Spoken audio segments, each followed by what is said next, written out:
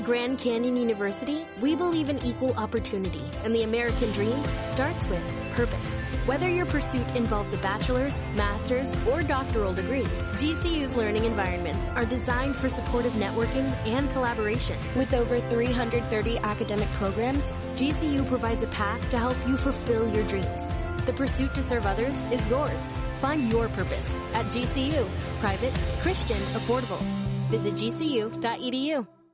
The top 5 at 5. Well, President Joe Biden traveled to Uvalde, Texas over the weekend to grieve with the families of those killed in last week's school shooting. Former NYPD Commissioner Bill Bratton says he doesn't understand how Texas authorities could have mishandled the massacre. Booking records show that Paul Pelosi, husband of House Speaker Nancy Pelosi, was arrested with a DUI over the weekend in California. A Russian intelligence source says doctors have given Vladimir Putin a maximum of 3 years to live. Police say a Kennedy Airport TSA worker was on the phone with his sister as he was gunned down just 2 blocks from his mother house early Sunday. Well, President Joe Biden grieved with the shattered community of Uvalde on Sunday morning privately for 3 hours with anguished families left behind when a gunman killed 19 school children and 2 teachers. Many chanted for the president to take action.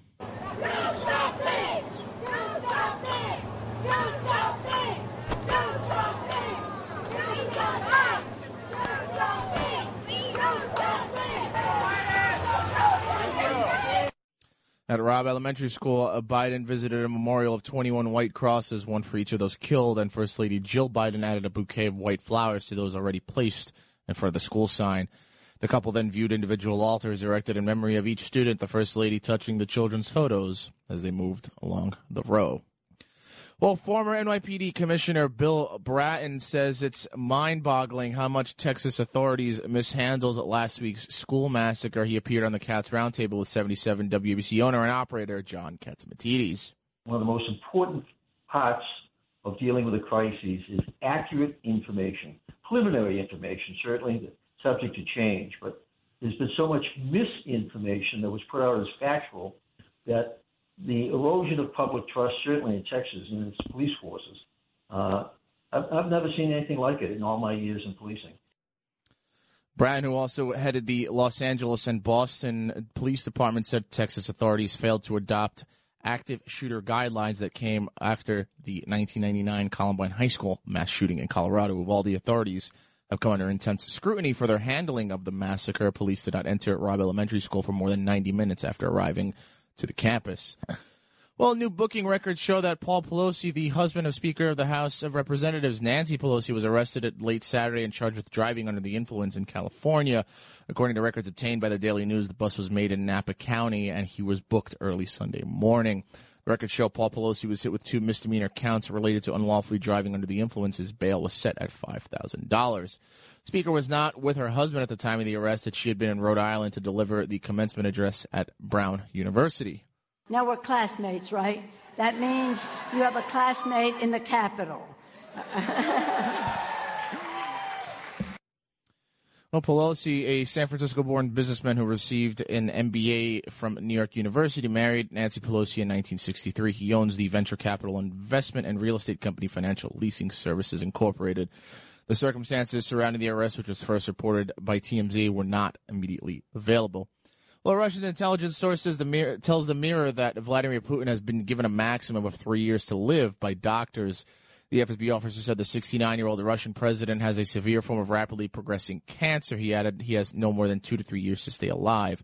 The officer said the disease means Putin is also losing his sight. Richard Dearlove, a former MI6 chief, recently predicted that Putin may end up in a sanatorium.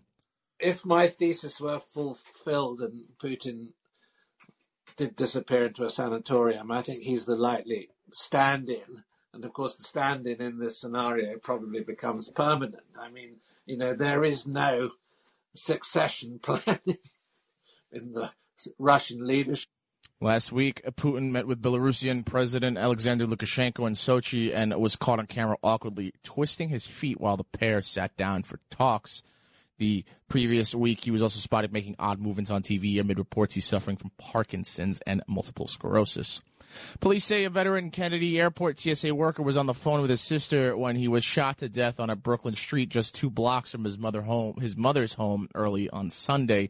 45-year-old Donovan Davey was on his way to visit his mother after finishing work when he was shot in the neck and leg near East 35th Street and Church Avenue in East Flatbush just after midnight. An NYPD spokesman said police believe the shooter snuck up behind him and fired the fatal shots. He was heading to his mother's home where his sister and family were waiting for him.